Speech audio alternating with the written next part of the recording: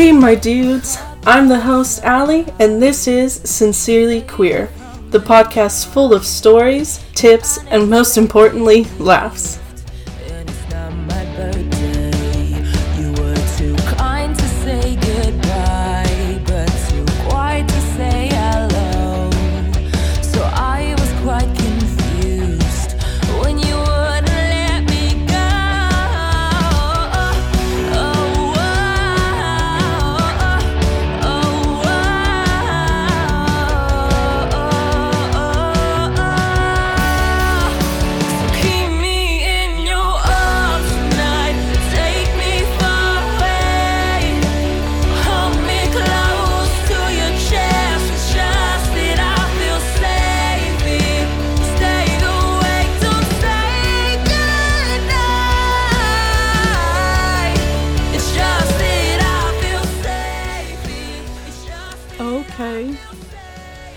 I start off every single recording session like that.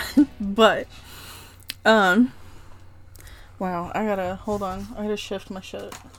I came in earlier and found this huge open bag of candy on my desk, and it really kind of irritated me because I've been trying to get rid of all the candy that is in my room. Because my mother, last Halloween, bought, 8 fucking bags of candy. Gigantic bags, too. And I've had so many of them stored in my room, and I'm sick of it. So, I've been trying to move them out,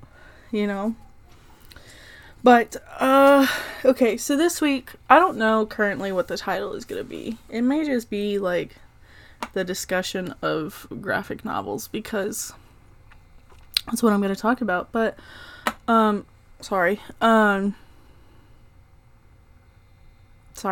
god, okay, so this is, the first time my computer's been awake in a hot second, so I'm starting to get all of these notifications, and it's annoying. Okay, yeah, so, I'm going to talk about 3 graphic novels. I originally was just going to do 4 total, and I think I was going to split it up 2 and 2, but I read another one, which I'll talk about in a second, and then, and then I, oh my god, I have the hiccups, and then my copy of On a Sunbeam by Tillie Walden came in, and I decided I was going to read that too. So, okay, let's get started. We'll see if my hiccups continue, because it's kind of annoying. First things first, my introduction, because I think that's important for me to do, and I really do want to get into the habit of doing that. So, I'm Allie. I'm from Oklahoma. I am almost 24. My birthday's coming up. I use she, her pronouns. I identify as a lesbian, although some could say that I identify as a vegetarian because I am attracted to trans men, but that's besides the point. And I work in a library part-time, and it is the best job I've ever had. It is amazing. So, that's me. And then next I was going to talk about the weekly news. So, weekly news. I try to do this, what am I trying to say? I want to do this weekly news segment because it's important to be aware of things that are happening, but also a lot of the things that are happening are very negative right now. So my goal is to have some fun, exciting, really cool, queer, piece of weekly news. So this week, I'm going to talk about JoJo Siwa, my notes literally say JoJo Siwa, an icon, but she kissed her girlfriend on the red carpet yesterday, which was Monday, because today's Tuesday.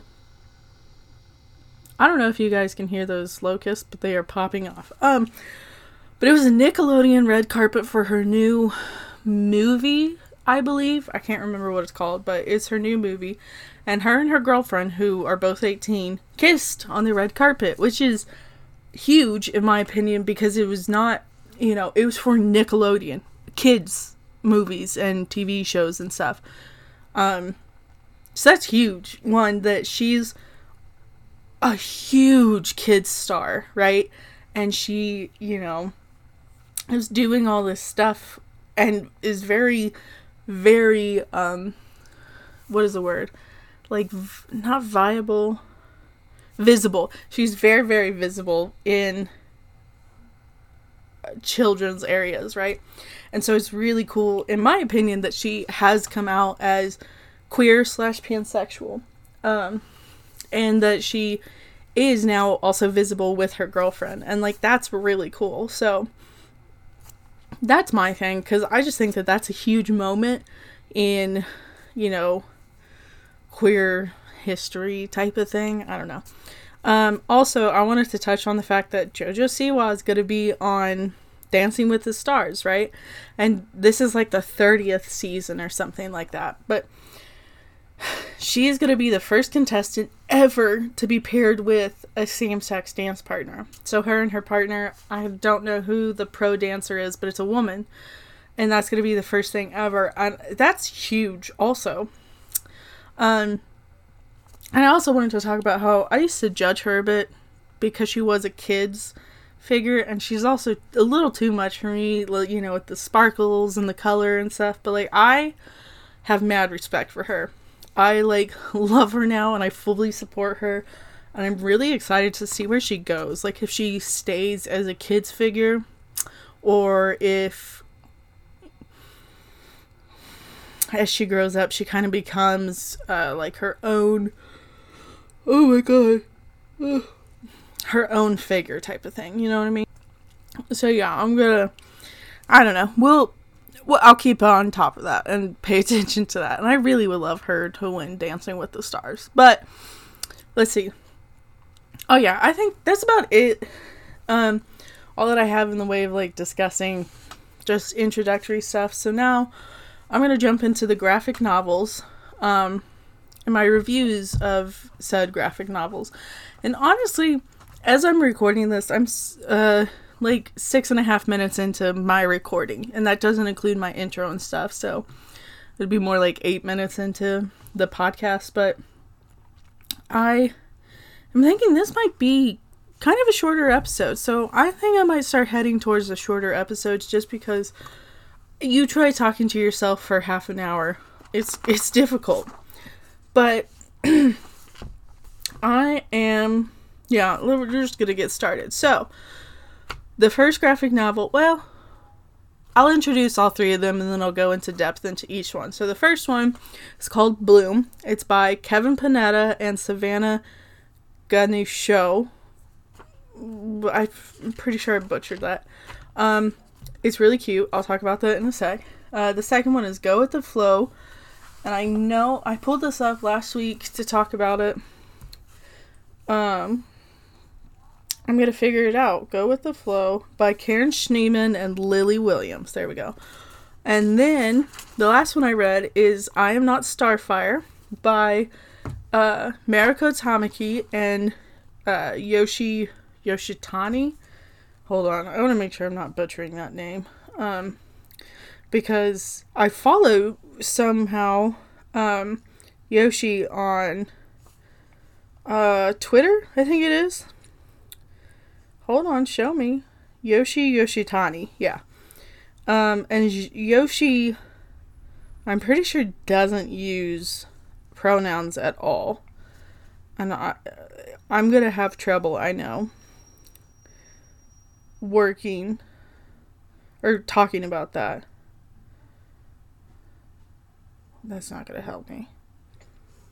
Yeah, on no pronouns. On Yoshi's Twitter, Yoshi uses no pronouns. Okay, so we might struggle with that a bit, but this is something new, and I think that this is important to mention. So, those are the three that I'm talking about this week. So, back to Bloom.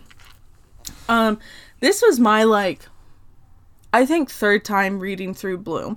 The first time I heard of it was when I was in my senior year of college, and me and the two other girls for my in my major, which was WGS, we were preparing for a conference to go to.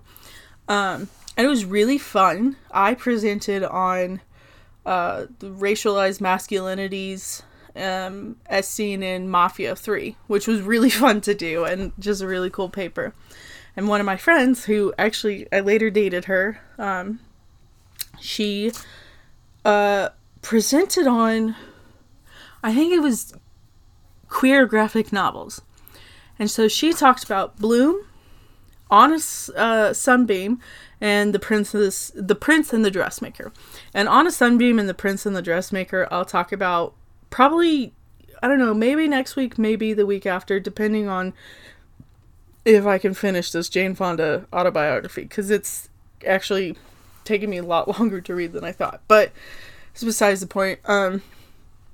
So I learned about all these graphic novels then, and that was honestly, I had liked graphic novels before, and I liked comics before, but like looking at the fact that like graphic novels, there's I think a bigger proportion of like queer graphic novels versus other graphic novels compared to like queer books versus other books, if that makes any sense. So like if we're looking at just graphic novels, there are a lot of queer ones. Like I honestly would argue that the genre of graphic novel, specifically graphic novel, not comics, but comic books or comic strips or anything like that, but a graphic novel, I would argue that it's a queer genre.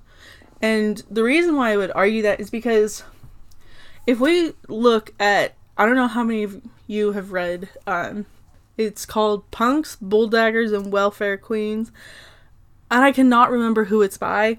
I'll see if I can find it and look it up before I post this episode, but in this essay, the author talks about how, I don't know, different ways to be queer. So being queer isn't necessarily gonna be talking about somebody's sexuality or somebody's gender identity or something. Because being queer could just mean arguably different from the norm. So like we could talk about I'm queer because my sexuality, you know, I'm attracted to women. I'm attracted to people who have the same body as me.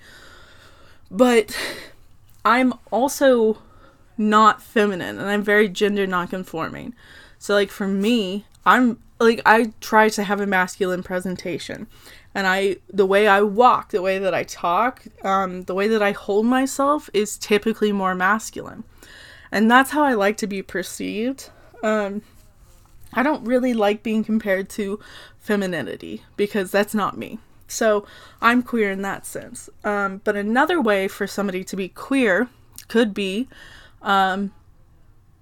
single mothers, in a sense, because I don't know if it would be traditional, we'll go with the traditional way for a family to exist is with a mother, father, and 2.5 kids type of thing. You know what I mean? So single women raising their kids on their own could be argued they exist in a queer identity of sorts. And I'm not, if you don't agree with that, fine. Like, that's your whole thing. I really think that it's kind of fascinating to look at, and not saying that people, because it kind of expands on what can and cannot be queer, and it makes it, what is queer makes it a whole lot bigger. So I don't know where I was going with that. I think I was trying to talk about how graphic novels as a whole are queer because it's not the traditional way of telling a story. Like, the genre is queer because it's not, yeah, okay. And by that, I mean, even like comic books, there are collections of comic books, and it puts, like a whole maybe series or a whole serialization of comics into one book called an omnibus or something like that. But like, graphic novels are typically standalone stories. The entire story fits into one book. And it's not told through words, right? It's told through pictures. So like, I think comic books are different, but graphic novels, I would argue, are for sure queer, because it's a different, I don't know. I don't know how to continue, so we're going to leave it there. But, excuse me, going back to Bloom, and actually going back to, there are, in my opinion, a lot more queer graphic novels, and that's why graphic novels are one of my absolute favorite genres. Like, I'm obsessed with graphic novels, and I constantly try and find new queer ones to read, and I constantly go back and read old ones that I loved. So, like, On a Sunbeam, my favorite graphic novel ever. Bloom is good. It's not my favorite, but we'll get to that. Okay, so back to Bloom. So Bloom tells the story of a young boy named Ari, who is Greek, and his parents own a bakery, and, you know, they do bake Greek breads and desserts and stuff, and they also bake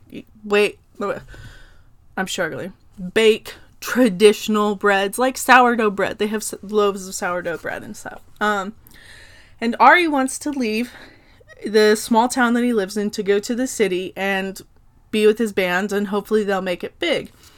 But the bakery is struggling, and so he can't leave, and there's this whole, you know, that's a big conflict of the whole story.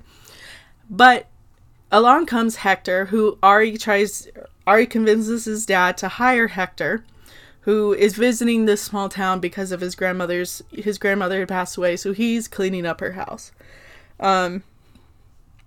So Ari and Hector essentially grow to be really close, and then, you know, they're gay.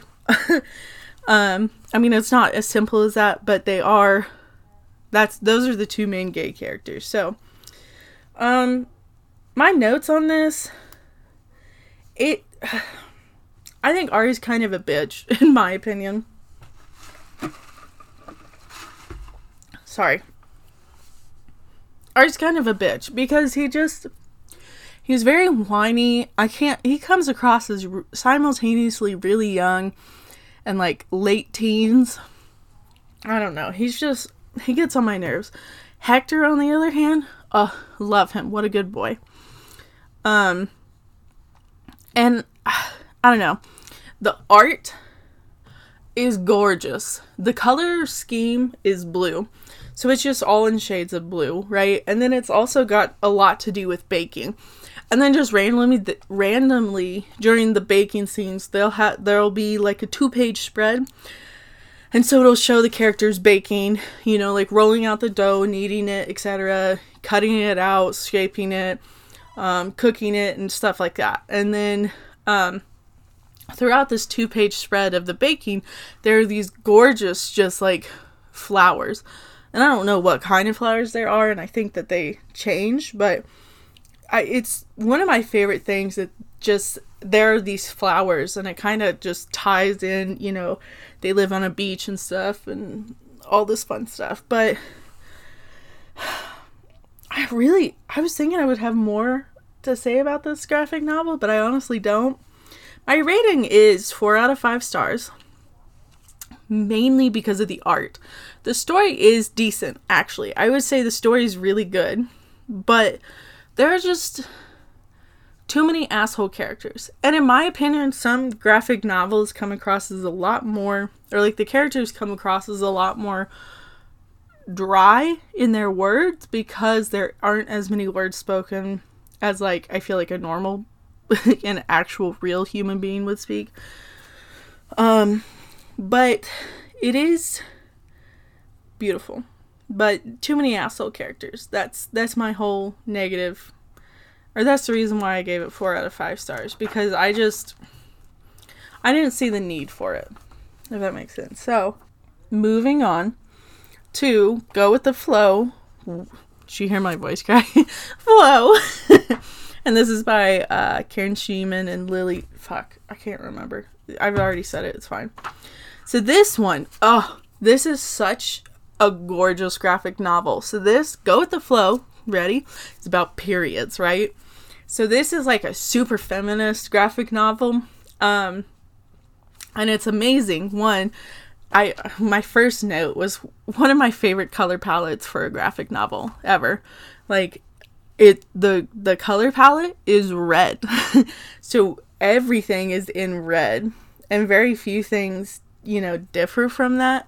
There are some like darker red / black and some whites and things like that. I don't know if there's any other color besides red. I mean, in variations on red, but it's gorgeous. And it's about this group of feminist friends who, there's 3 of them to begin with, and then they see this new girl, and she started her period while wearing white pants. So they swoop in, save her, and luckily one of them is carrying a pad on her because the tampon / pad machines that are in the bathrooms aren't kept stocked.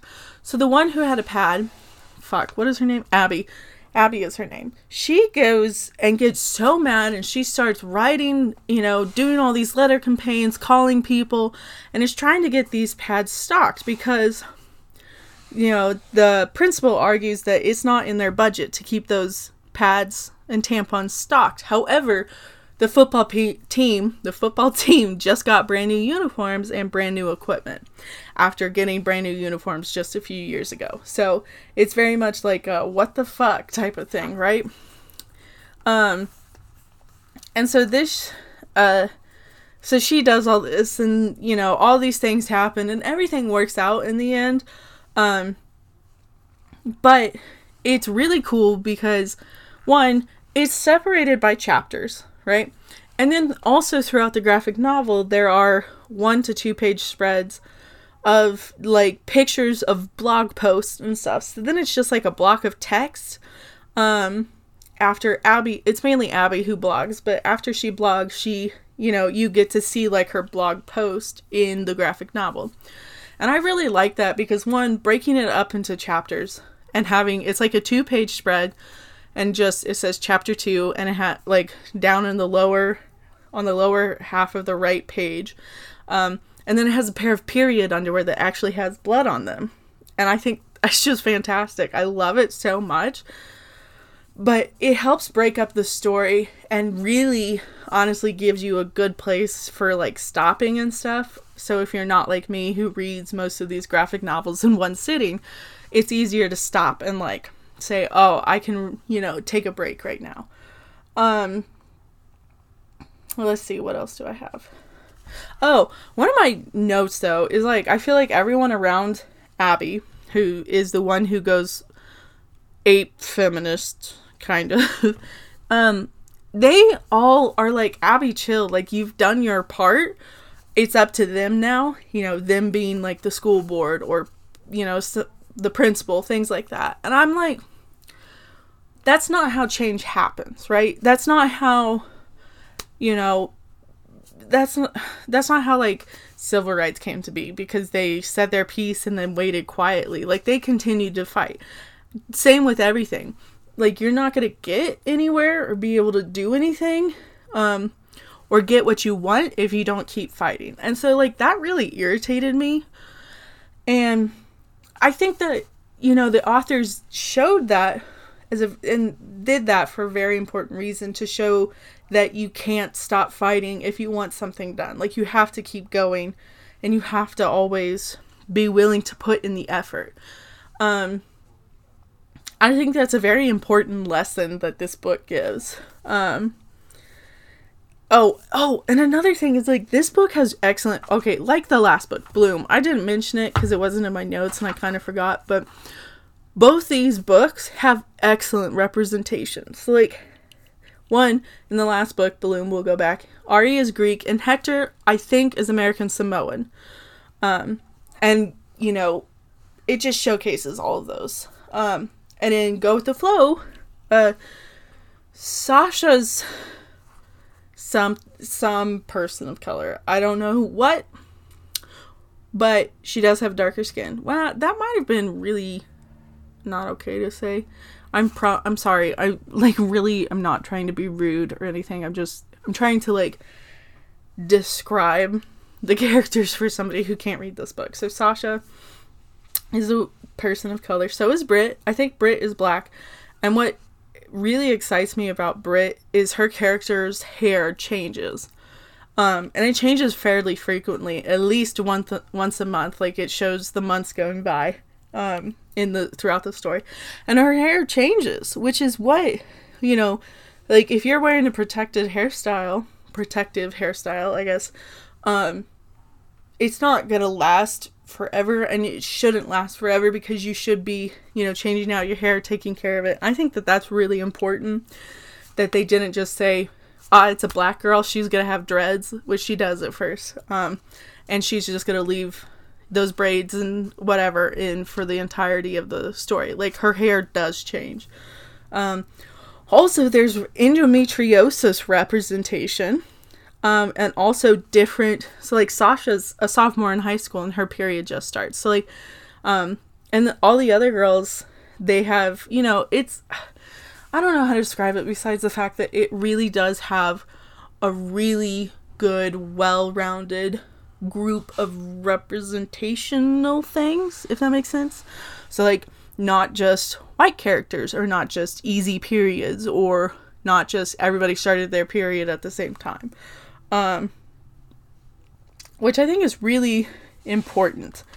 Oh, and at the end of this book, they have, the authors left a note on talking about periods and stuff. They had a whole little blurb on how to period, in which they said everybody, you know, has their period in their own way, in their own time, and no two periods are going to be alike, etc. And then they had a whole thing on what is normal, to help people realize, you know, like, if you're having really bad cramps and everything is really painful, you might have endometriosis. I don't know why I struggled with that. Or something like that. They had a whole article on period pain. They had period resources, and then they also had a little blurb on how to be a period activist. And I love that. I love this book. I'm very big on talking about periods. Case in point, my literal last episode, where I talked about my period for like 30 minutes straight.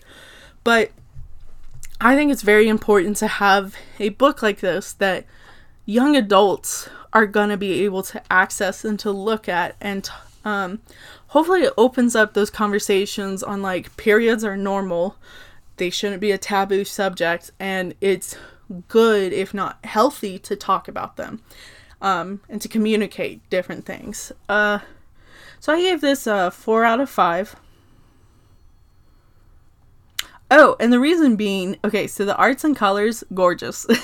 The story, I think, is fantastic. Honestly, I'd give it a 4.5 out of 5, I think, because my only complaint is too many asshole moments. So, like, all of Abby's friends saying, you know, you've done your piece, I think is important to include, but it kind of irritates me. Excuse you, Sadie. I don't know why my dog's going crazy. But also, not enough gay shit. That's my last reason. Because I swear to God, I remember two of the characters. I know one of the characters I could see crushed on Abby the entire time, and I swear to God, the first time I read it, Abby and that girl kissed, and there wasn't in there. I was straight up like the Mandela effect, where I like was waiting for them to kiss. I knew that they slow danced together, but I swear to God, I thought they kissed, and they don't, apparently. So, whatever. It's fine. I'm not bitter at all. But yeah, it's okay. It's one of my favorite graphic novels solely for the color palette. Moving on to my last graphic novel of the day. I'm actually kind of surprised I talked about all of these this long. But I Am Not Starfire by Mariko Tamaki, the story is, and the art is by Yoshi Yoshitani. Okay, I love Mariko Tamaki's work. Her stories. I'm trying really hard not to hit my mic. Mariko Tamaki's stories are just gorgeous and brilliant and fan-fucking-tastic. Like, I love them so much. What else? She did This One Summer. She's done a few. Who? Wait, hold on. I want to figure this out. What all? Mariko Tamaki books. This One Summer, Skim. Oh, Laura Dean Keeps Breaking Up With Me. That's an excellent one. I Am Not Starfire. Harley Quinn, Breaking Glass. Oh, she did a Supergirl one. Saving Montgomery Soul. Emiko, Superstar.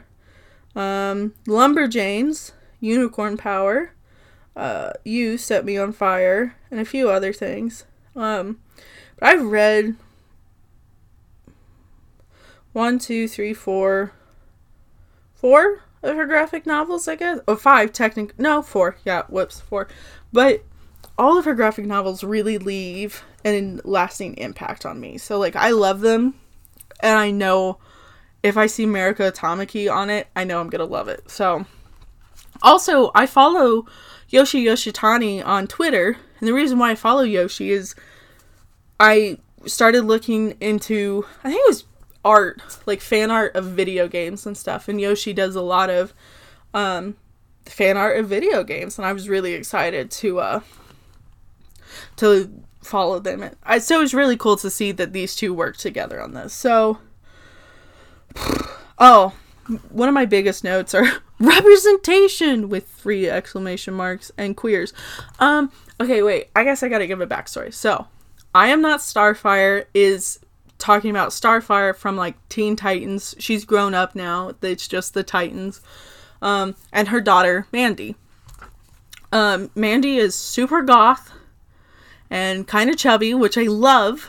And that's one of the biggest acts of representation. Also, there's gays, because Mandy is super gay, and, you know, it's just this whole Mandy trying to exist with her mother being Starfire. Like, if I was Mandy and had to be asked all these fan theories every day, I'd lose my mind, because there are multiple scenes where the fan group at her school comes up and asks her, you know, she's like, it's been theorized that your father is Nightwing or whatever, who was Robin, type of thing.